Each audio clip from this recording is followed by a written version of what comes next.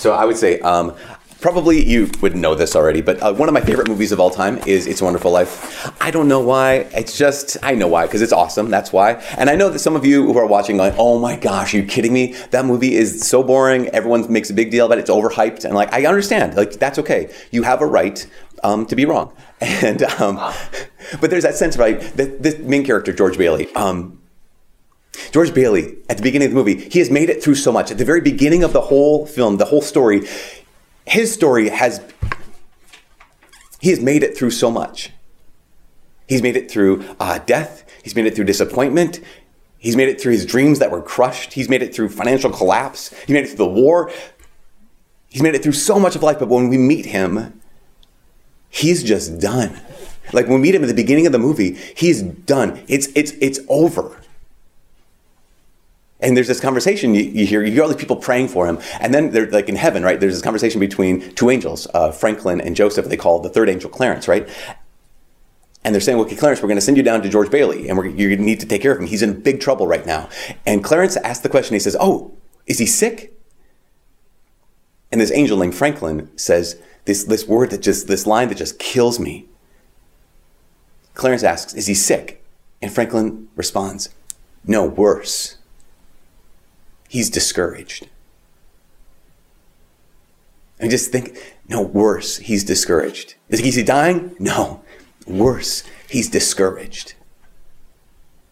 Because you know what that is, right? To be in a place where you're like, I'm done. Like it's over. Like that sense of, you know what to be discouraged is to lose heart. Courage comes from the Latin root cor, which means heart. So to be discouraged means you've lost your heart. Like there's nothing left. So George Bailey's worst moment is not the moment when he loses his dad. It's not the moment when he almost loses the building alone. It's not the moment when all these things collapse around him. His worst moment is the moment that he loses heart. And I wonder if you've ever been there, been in that place where it's just like, it's over. Like it's done. Like what could I possibly do with this? Like where could I possibly go from here? Because it's just done. We've been doing this series, all of Lent, this series called Undone. That we walk in this world that's come undone. That yes, God made this world good, but he didn't make it unbreakable. That God made this world good and he put human beings in this world that was made for us, made to give him glory. And we made a decision. We made a decision that broke the world. That when we walk through this world, things as they are not how they're meant to be. But we're so used to broken, we're so used to undone, that being broken, being undone, losing heart is just normal. That's just part of our, even death becomes normal. Like think about this. We just at some point we just say, yeah, that's how it goes. When it comes to death, is there anything like more like done? Is there anything that's more like game over? We even say it like we say their life is over. Their life has ended. Is there anything worse than that? Now we have to realize, I think it's important for us to remember that God did not make death. In fact, Book of Wisdom says that, right? That God did not make death and he does not rejoice in the destruction of the living. It was, we chose death. That was the choice that broke the world. It's the choice that introduced death into this world. And I think death is maybe the thing that can break our hearts like nothing else. Or maybe even worse, death is the thing that can cause us to lose heart. To get to that point where, now worse than sickness, worse than death, he is discouraged. He's lost heart because death has the potential to crush us. Death has potential to crush us. Death crushed Jesus. Like to think, and that here's God who's, he's immutable. That means he can't be changed, can't be hurt, can't be affected. He becomes one of us, and what happens? He allows death to crush him. And not just his own death. That's next week. Next week, we're going to read the whole story of the Passion on Palm Sunday. And we're going to hear about how literally death crushed Jesus. But in today's gospel, Jesus allows death to crush him. Again, not his own death, someone else's death. Because isn't that one of the things that happens to us so often, is that I can face my own wounds, I can face my own struggles, I can face my own problems, I can face my own death. But when it comes to losing the person I love, that's what crushes. And Jesus allows death to break his heart today. Because in John's gospel, there's that line, right? It's only 2 words. That Jesus comes to the tomb and he sees this grief, he sees this death. And the 2 words are, Jesus wept. Jesus wept. In the face of death, Jesus allowed death to break his heart. Like, even though he knew that, like, okay, in like 2 minutes from now, I'm going to raise this guy from the dead. Like, this is going to be over. This is only temporary. Even though Jesus knew that, in the face of brokenness, in the face of broken hearts, Jesus allows his heart to be broken. And that's the crazy thing is we come to Mass today. Every time we come to pray to Jesus, we're worshiping the God of the broken heart. Why? Because Jesus allowed death. He allowed what breaks our hearts to break his heart. And here's this powerful truth that Jesus wept. It broke his heart. Jesus wept. But, this is the hard word, but he waited. John makes it very, very clear. He points this out to us like nothing else. He makes it very clear that when Jesus heard that Lazarus was ill, he waited. That when Jesus knew that Lazarus was going to die, he waited. And so, yeah, Jesus wept. But he also waited. And I think that's tough for us. I know it's tough for me. Like that truth is like, how do I reconcile that? The fact that, okay, yeah, he wept for Lazarus. He let his heart be broken. But at the same time, why didn't you act, Jesus? Why didn't you show up? Why did you wait? I think John, the writer of the gospel, I think he knew that that was going to be tough for us, because I don't know if you noticed this, but in the gospel, how many times John makes it very, very clear that Jesus loved Mary and Martha and Lazarus. 3 times, in fact, in this little section, in this little snippet of the story, John makes a point of saying, no. The first time they say, Lord, the one you love is ill. And then John makes a point of saying again and again, he says, now, Jesus loved Mary and Martha and their brother Lazarus. And then even as the crowd saying, look how much he loved him. Why did John do this? I think John did this because we would know, we would be so torn. We'd be so close to losing heart. We see, yes, Jesus wept, but he also waited, because I think we're so used to conditional relationships, like if-then relationships. Where if you love me, then you'll do this for me. Like the if-then thing. And you even hear it in Mary and Martha, who are amazing, but they both also say, Lord, if you had been here, then. Lord, if you had been here, then my brother wouldn't have died. That's the conditional relationship. We're so used to that. Because what you can hear underneath Mary and Martha saying, if you had been here, my brother wouldn't have died, is this deeper cry, like, Lord, if you had loved him, my brother wouldn't have died. You ever find yourself praying like that? Like, God, if you actually loved me, then you would do this. If you loved them, then you'd answer. Lord, if you loved us, again, if you loved me, then. Because all of us experience the world come undone, right? We experience this undone relationships and a world where suffering and sickness exist, a world where death is real. But the worst thing that can come undone in the midst of this world that's come undone is when we lose heart. Like the worst thing that can come undone in a world that has come undone is when we lose trust. That's one of the reasons why the Catechism says this. It says that with that first sin, with that choice that broke the world, Adam and Eve, that whole thing, it said with that one choice, trust died in the human heart. Something died. Something was lost. What happened? We lost heart. And so we default to conditional relationships with each other. We default to conditional relationships with God. And that's why one of the reasons why the whole rest of the story, the whole rest of the Bible is all about, like, no, you actually can trust me. Even when everything's falling apart, even when your heart's broken, don't lose heart. Even when I'm waiting. Even when I don't show up. Even when I don't give you what you ask for, don't lose heart. In fact, one of my favorite stories, and you guys know this one, is from the book of Daniel, about this unconditional trust, this unconditional, like, holding onto your heart. So the book of Daniel, happens in the history of the people of Israel is there's these two tribes in the south, the tribe of Judah and Benjamin, and at one point the Babylonians come in and they just destroy them. Like, this is God's people. The Jewish people are God's people, and the Babylonians, they come in and destroy them, and they bring a bunch of them into exile. And some of them, like Daniel, are made members of the court of Nebuchadnezzar. He's the king. And so there's three others. Their names are Hananiah, Azariah, Mishael. We have Daniel's story in the book of Daniel, but we also have Hananiah, Azariah, Mishael's story in the book of Daniel. And at one point, it's like right early on in the book, it's just in chapter 3, where it says that King Nebuchadnezzar sets up a statue of himself. And that whenever the music was played, whenever the signal was given, what you had to do, wherever you were, you had to stop where you were, take off your hat, and bow down before the statue of King Nebuchadnezzar. But here's Hananiah, Azariah, Mishael, and they're like, no, we belong to the God of Israel. We will never worship anything else other than the God of Israel. And so here's how this story goes down. This is remarkable. It says that King Nebuchadnezzar, he heard about this. They're his court officials, right? He flew into a rage, and he sent for Hananiah, Azariah, Mishael, who were promptly brought into the king. And King Nebuchadnezzar questioned them. Is it true?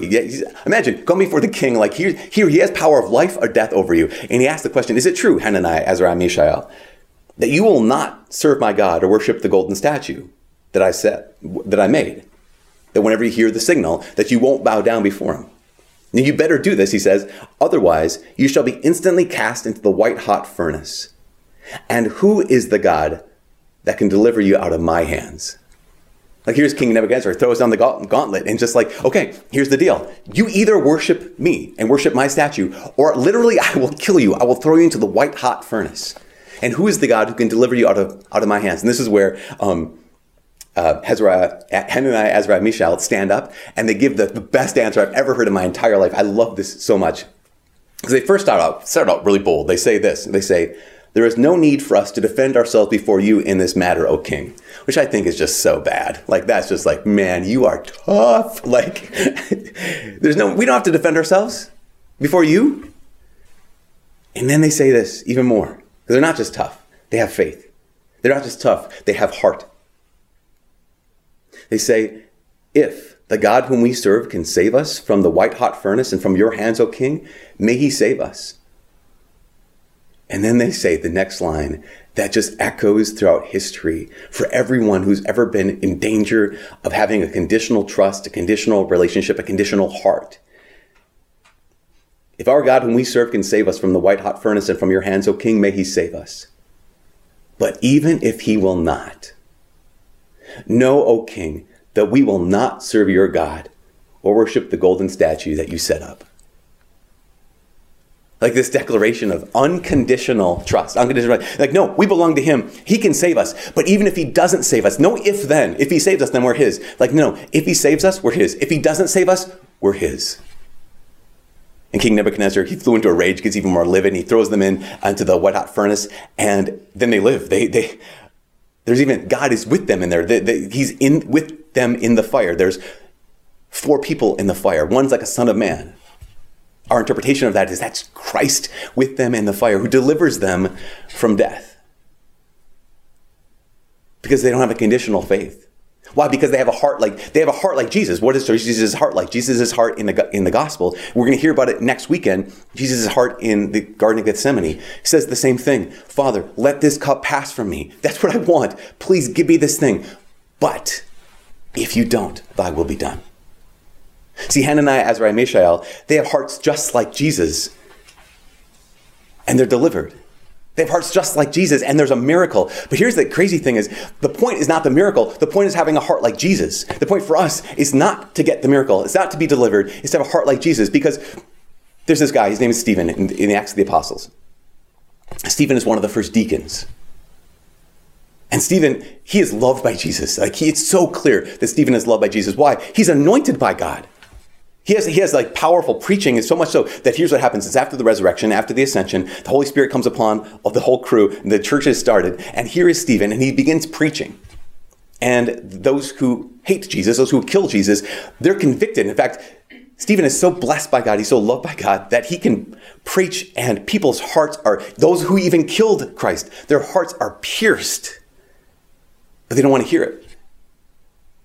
So it says they actually covered their ears as they rushed upon Stephen, dragged him out of the city, and stoned him to death. Because in our family, in our story, we have miracles. But also in our family, also in our story, we have martyrs. And yes, sometimes we get delivered, but it's also true that sometimes we get death. What's the common thread? The common thread is Stephen had a heart like Jesus. Hananiah, Azariah, Mishael, heart like Jesus. No conditions. If you save me, great. If you don't save me, I love you still. And what happened when Stephen was dying is he cried out the same words Jesus cried out from the cross. Father, forgive them. Why? Because his heart, as he was being killed, was being broken, not by his own death, but by their hardness of heart.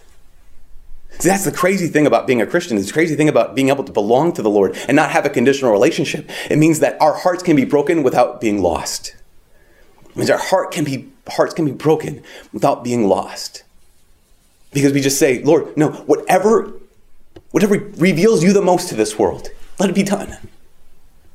Whatever reveals you the most to this world, whether it's a miracle or whether it's martyrdom, whether it's being delivered or whether it's death, it doesn't matter. There's no condition. Because I want to have a heart like yours, broken without being lost. Man, I still think sometimes we want the miracle, though. I mean, obviously we want the miracle.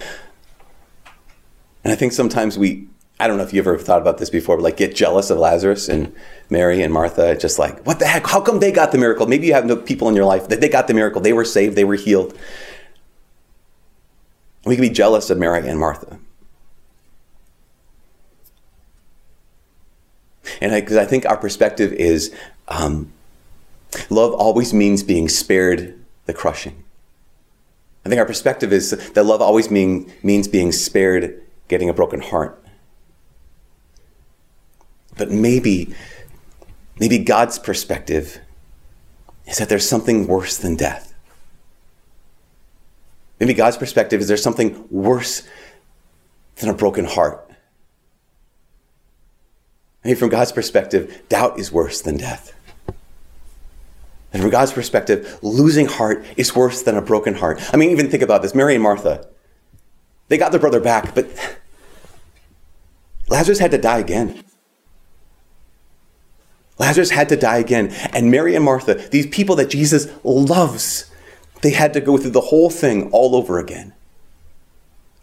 Lazarus once more getting sick. Lazarus once more getting weaker and weaker.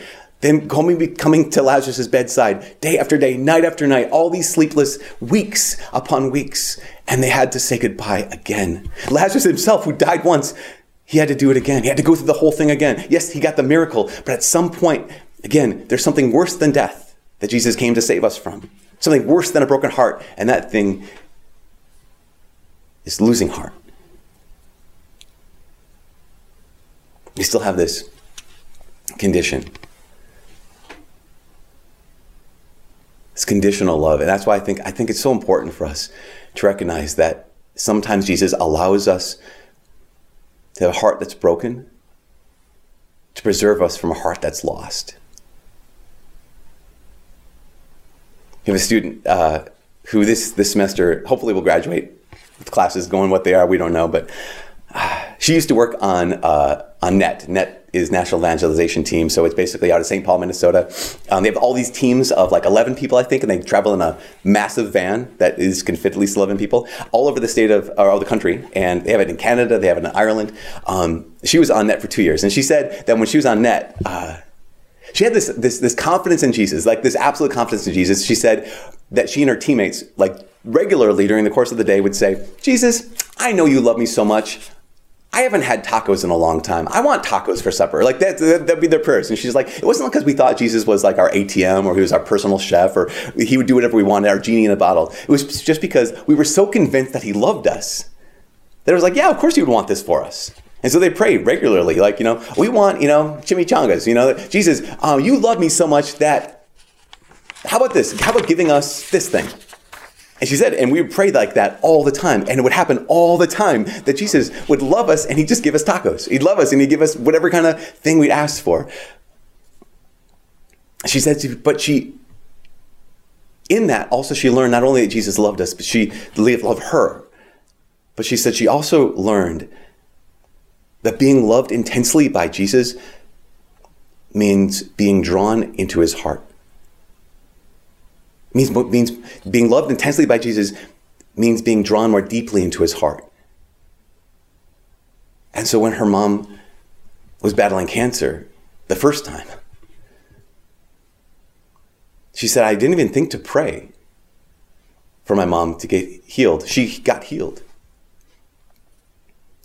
And when her mom got cancer a second time, she didn't even think that Jesus had failed her. She didn't even think for a moment that her mom not being healed meant Jesus didn't love her.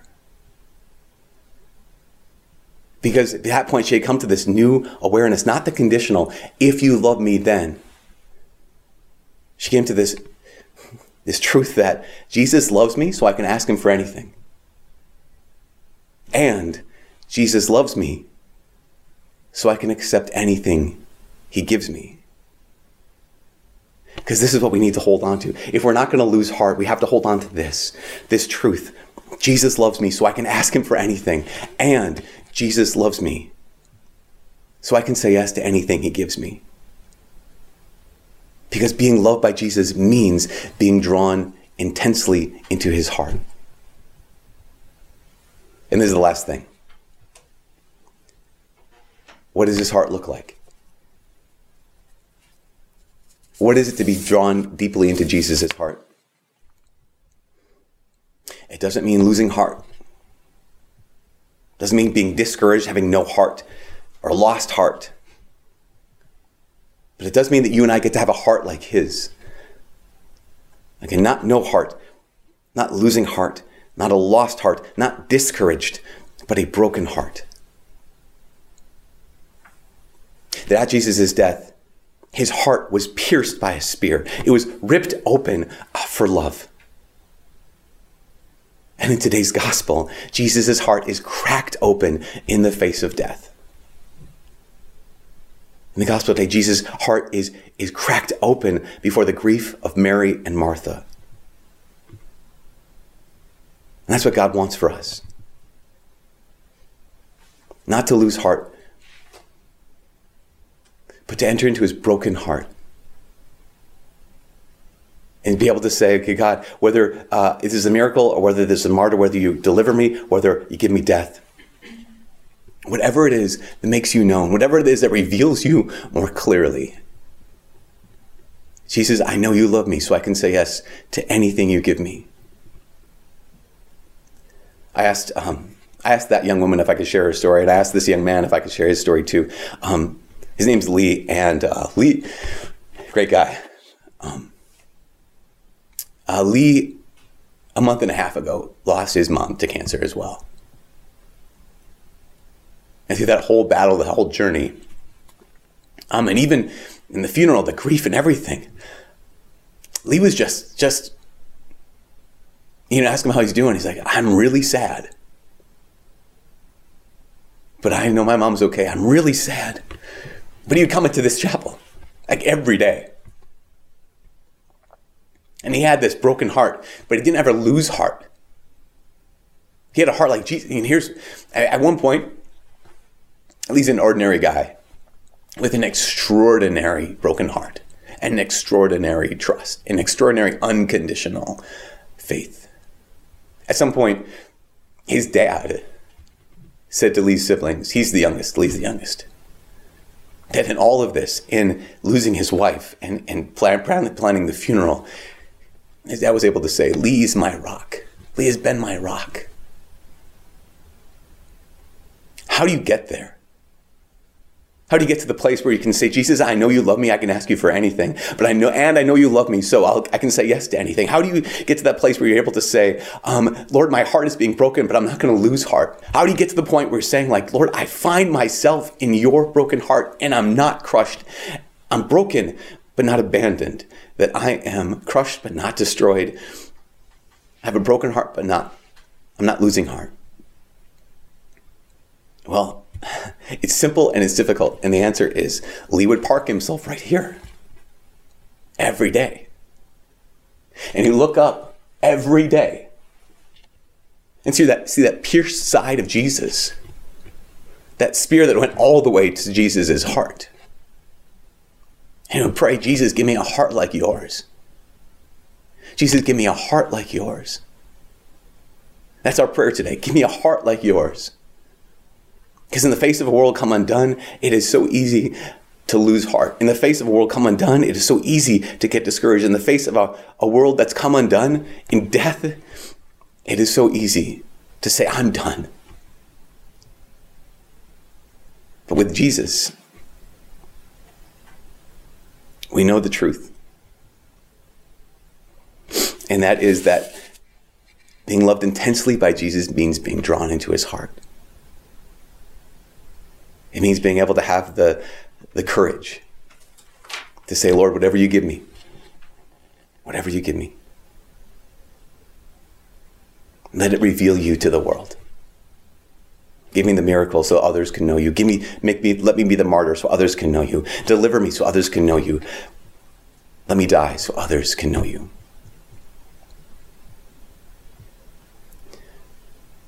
To let our hearts be broken, but never be lost.